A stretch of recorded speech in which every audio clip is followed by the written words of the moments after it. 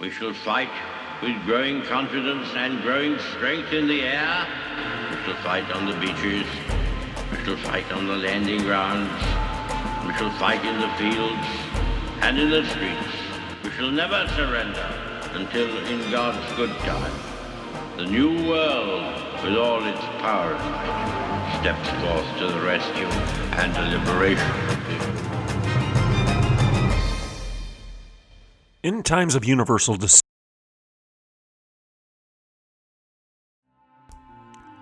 On today's show, the topic is the Supreme Court of the United States of America and its recent rulings: school choice, separation of church and state, Carson-Macon, Roe v. Wade, the dignity of children and their right to life and liberty and the pursuit of happiness. All of this is in play. We're seeing this as a historic moment in our country. I'm Dr. Everett Piper, and this is The Rebellion. Good morning and welcome to The Rebellion. Oh, there's so much that we need to be talking about.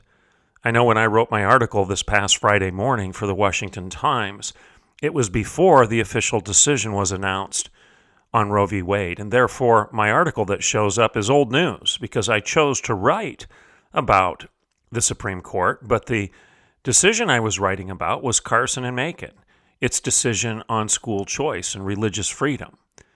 And I'll talk about that again today because, it just took place this past week, but like I said, Roe v. Wade has just overshadowed everything right now, and perhaps rightfully so. But all of these decisions are coming out of the Supreme Court of the United States, and they all reflect upon the philosophy of these justices and what they think of our Constitution, what they think of tradition, reason, experience, and revelation.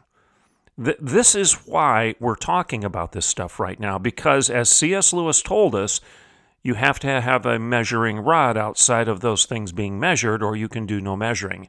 And in the United States, that measuring rod has essentially been the Constitution, undergirded and built upon a biblical worldview. And that's what I want to talk about today. We have justices. Right now, apparently, we have 5, and sometimes when Roberts decides to get his head out of his rear end, we have 6 that actually believe that the Constitution is an objective standard, a measuring rod outside of everything being measured when it comes to the laws of the United States of America. That the Constitution is static. It doesn't change. It's not like Play-Doh. You can't just push it and manipulate it and mold it into something that it's not. It says what it says, and that the justices are charged with enforcing what it says. And they just don't have the right to change it and make up stuff out of whole cloth that doesn't exist within the Constitution. And if the Constitution says we've got religious freedom, we have religious freedom, and it doesn't matter if somebody doesn't like that. If you live in the United States, you have religious freedom. The Anti-Establishment Clause, the First Amendment, these things mean something. The state is supposed to stay out of the church's business. We'll talk about that on today's show, the separation of church and state. And then another thing I want to talk about is the response of Christians, pastors, evangelical leaders to this Roe v. Wade decision. Some responses are spot on, and some responses are just downright shallow and poorly reasoned, to say the least. And I'm going to share with you one of those responses from a young Wesleyan pastor who I just can't believe he said what he said. It's just so foolish. It's frankly just one of the dumbest things I've ever heard. I'm going to read his comment to you, and then I'm going to share with you my response. So I'm going to be all over the place a little bit after we take a break, but all over the place within the context of talking about the Supreme Court of the United States of America and a couple of recent decisions, and be thinking about our history, our tradition, our reason, our experience, and our belief in revelation, our belief that we are endowed by our Creator with certain unalienable rights. In other words, we don't make this stuff up. It's given to us by God, not created by government or you or me. It's not about political power. It's about the eternal principles upon which our country is built. And without those principles, we have no country. And I'll share with you some quotes from the Founding Fathers, the framers, as Justice Sotomayor recently called them. And we'll also talk about Roe v. Wade. I'm Dr. Everett Piper, and this is The Rebellion. Let's take a break, and I'll be right back in a couple minutes.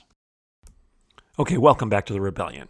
Let's deal with Carson versus Macon first. I talked about this a little bit last week, but I want to use it as a platform upon which to build a discussion on Roe v. Wade. I'll try to hit on both of these, okay? We need to do it very quickly. So this past week, the SCOTUS, the Supreme Court of the United States, they actually, with Roberts' concurrence, in fact, he wrote for the majority something that was, I believe, very sound. Now, I think Roberts is a problem, and I think his equivocation, his mushy response to the Roe v. Wade decision is just as confusing as all get out. But nonetheless, the majority was very solid in Roe v. Wade. And like I said, we'll talk about that in just a second. But in Carson versus Macon, this is the case in the state of Maine over school choice and whether or not the citizens of Maine can use their tax dollars, their money. It's their money. It's not government money. The government just doesn't create this money. They take the money from citizens via taxation, and then the government, decides how to spend that money. But that money comes from the citizens. It's your money, it's my money. So the more laws we can create that give that money back to you so that you have the right to spend it as you see fit, the better off we are, in my view. But we need to make sure we craft that legislation so that the government can't tell you that you're penalized if you use your money for something that is consistent with your values, like sending your kids to a school that teaches the things that you believe in. And that if you don't want your kids indoctrinated by this lunacy, this anti-science, anti-human being, anti-woman, misogynistic, LGBTQIA, trans ideology, as well as the SJW, CRT, BLM, political leftism, if you don't want your kids indoctrinated with that stuff, then you can choose to use your money to send your kids to a private school. And what are most of those private schools? Well, predominantly, they're parochial, Catholic, or they're private or Protestant. They're either going to be evangelical or going to be Catholic in philosophy and foundation. That's what most of these schools are going to be. In other words, they're quote-unquote religious. Well, this lawsuit was over the question as to whether or not the citizens of Maine have the right to use their money to pay for a school that's consistent with their worldview, the way they think about things politically, sociologically, ontologically, epistemologically, theologically, and morally. Now, I just stop for a moment and ask yourself, why would anybody presume to tell you you can't send your kids, your sons and your daughters, to a school that teaches things that you believe in, important things, unalienable rights, self-evident truths endowed to us by our Creator? Why would anybody presume to tell you you can't do that? Well, in this decision, as I shared with you last week, Chief Justice Roberts wrote for the majority that to exclude religious persons from the enjoyment of public benefits on the basis of their anticipated religious use of those benefits is a violation of the First Amendment. Standing ovation for Justice Roberts. Good for you. He went on to say, the state's anti-establishment interests do not justify enactments that exclude some members of the community from an otherwise generally available public benefit because of their religious exercise. What he's saying is that you can't be told not to use your Social Security check to pay your tithe at your church, or you can't be penalized by the state when it comes to a public benefit just because you have a religious view on how to use that benefit. Wouldn't it be frightening if they started telling you that other tax dollars, quote unquote, again, it's your money, but that's the way they want to talk about it, tax dollars are restricted in terms of the way you can use them because you're a Christian or you're a member of another faith. If you want to use your money to pay for something that is quote unquote religious, you can't do so if that money comes back to you via the state. That's the argument here. So Roberts rightfully said, you can't exclude religious persons from those public benefits just on the basis of their anticipated religious use of those benefits. And they're talking about schools here. Well, Sotomayor disagreed, and she said, today the court leads us to a place of dismantling the wall of separation between church and state that the framers fought to build. Well, okay, like I asked last week, what is this wall? What's she talking about? What is she mourning? What is she mourning the loss of?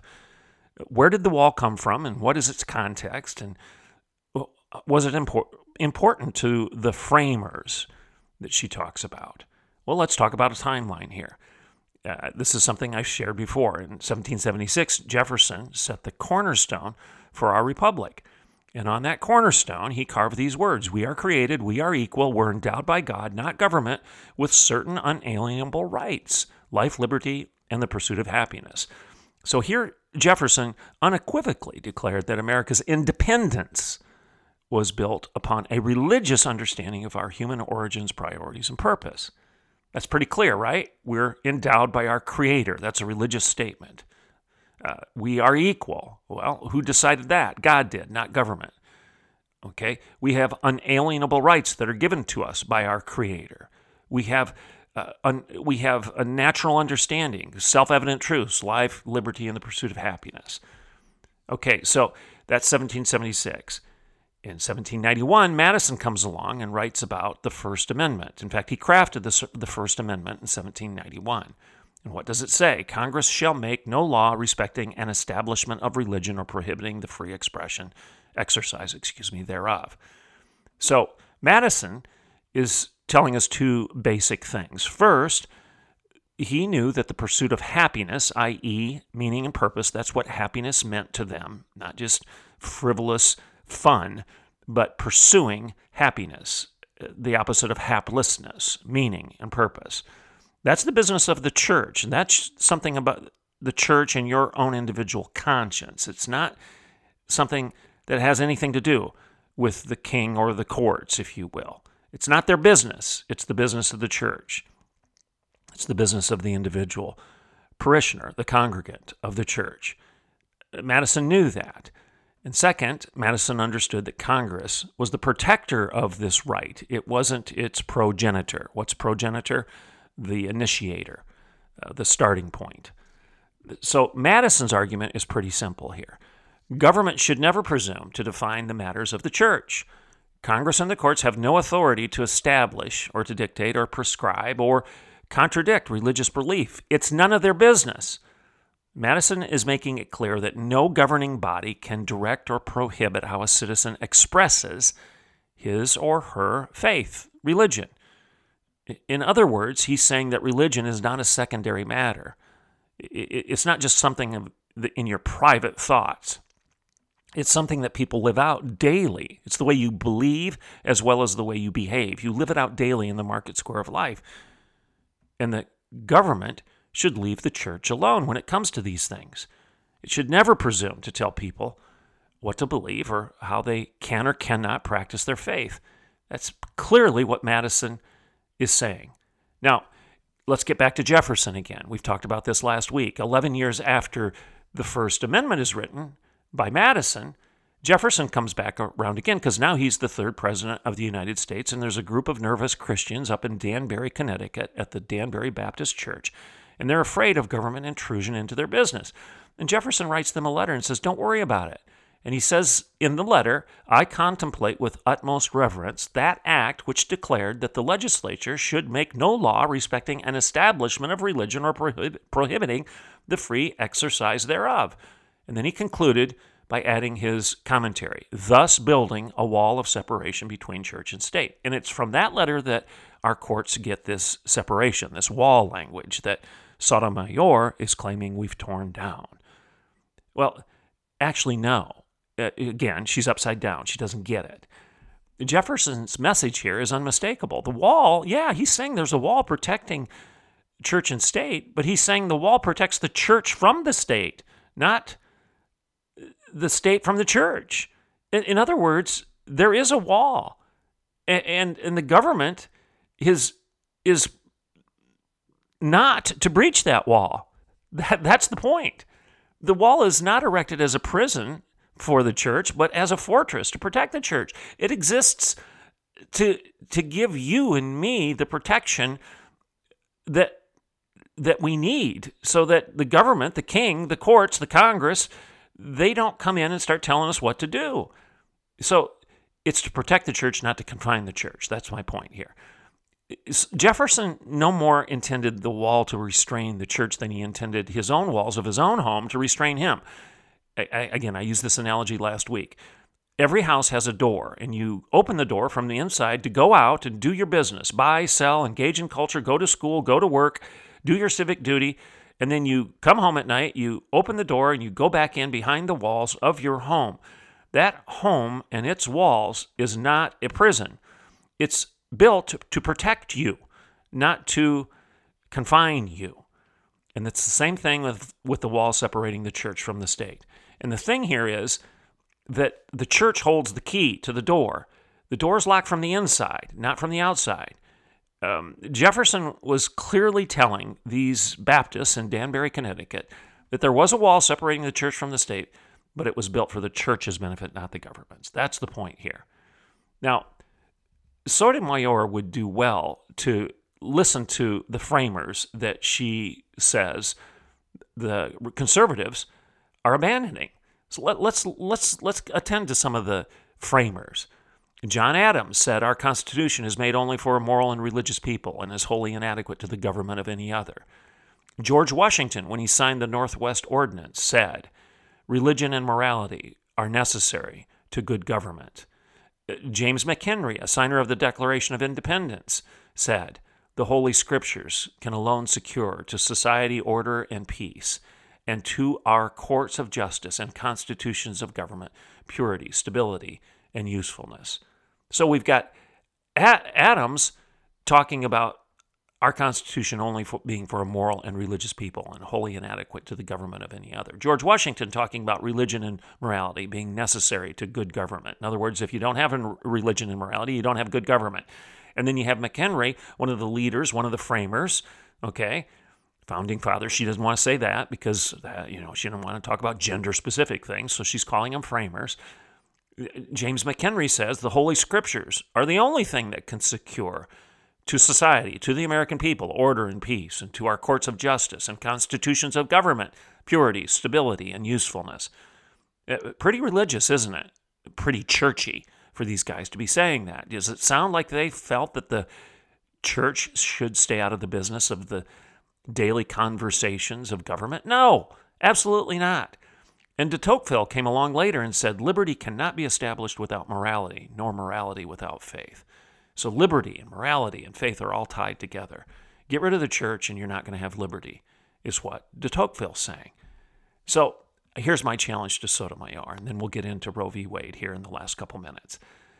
I think she'd do well to refresh her reading of the framers she now presumes to extol.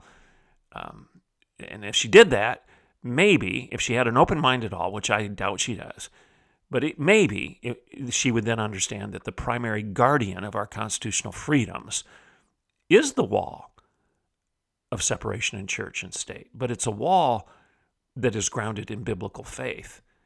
And it's a wall that protects you and me from the government, not the government from you and me. It protects the church from the government, not the government from the church. That's what Jefferson was clearly saying. That's what the framers believed. All right, we've got a couple minutes left. Let's turn to the Supreme Court's ruling on Roe. All right, so they overturned it this past week. Now, you know that what they did is they just clarified the Constitution, and that the Constitution does not make any provision for abortion. I mean, it's not there. I mean, Blackmun just created it out of whole cloth. Everybody knows that. It's not there. And for 50-some years, we've pretended that it is. And we've had 63 million children that have been killed at the hands of Planned Parenthood and whatnot, as we have made this, as the left has made abortion a sacrament of their faith. Child sacrifice is now a sacrament of the Democrat Party. That is just as clear as the day is long. That's why if you call yourself a Christian Democrat, I just have to challenge you. How can you align yourself with a party that is hell-bent, and I use those words intentionally, it's hell-bent on the execution of a child up till the point that it's being born, that it's moving through the birth canal. You can still kill it. Or now they're arguing that if it's not sentient, that it can be killed thereafter. And that's a frightening thing. But we've been warning of this. We've been telling you that if it's okay to kill it when it's here in one location and it moves, 30, 60 seconds later, it's moved by 21 inches, 24 inches, whatever the distance is that it's moved to exit the birth canal, then why is it not okay to kill it then? The logical question prevails. All right. In response to this, there was a Wesleyan pastor up in South Dakota that wrote this, put it out on Twitter. It's shameful. He says this: okay, Christians, we have a choice right now. This political victory for those who are pro-life isn't a victory for everyone. If we are really, truly for all life, let's be for those who have all different perspectives on this issue, and let's truly love like Jesus. Let's be ready to stand with those who are hurting right now and truly be for them. Please, I am begging you, let's choose a posture that is truly pro-life and not just anti-abortion, close quote. This has to be one of the most poorly reasoned comments I've heard on this thing to date. What the heck is he talking about? My first point would be this: since when is saving the lives of millions of children considered simply a political victory? His language. This young church leader, as he fancies himself, might want to consider the untold boys and girls who are now being spared the fate of having their bodies torn asunder and their arms and their legs and their heads severed without even the benefit of anesthesia. Maybe think about the victory that they are enjoying or will enjoy. Isn't this a victory for these children? And isn't it more than a political victory? I would argue that it's a moral imperative and that it's not just a political discussion. I'm so sick of the progressives, the woke and the righteous, labeling something political when they don't like it, but yet it's justice and it's a moral imperative when they do like it. This is stunning that he would call this a political victory. And it's only a victory for one side. And he ignores the fact that we've got 60 million children who have been dismembered as the result of this atrocity. Isn't it a victory for those kids to stop this? And second, this pastor argues that all true Christians must now prove their pro-life credentials by being for those who have all different perspectives on this issue. That's his language. Well, really, would this same guy have argued that all who are opposed to the execution of Jews in the furnaces of Auschwitz should have proven their street cred, their B'nai B'rith street cred, their Anti-Defamation League street cred by being for all those who were on different perspectives of this issue? You get my point? I mean, and then how about slavery? Does this preacher believe that all Christians who stood against treating black people as chattel should have proven their abolitionist sincerity by being for those who had different perspectives on buying and selling and owning other human beings? I mean, he's a Wesleyan. Orange Scott and Luther Lee are the founders of his denomination. Maybe they should have chosen a better posture, one that was not just anti-slavery, one that was for the hurting slave owner as much as the emancipated slave. I'm using this guy's language to expose the shallowness of his argument.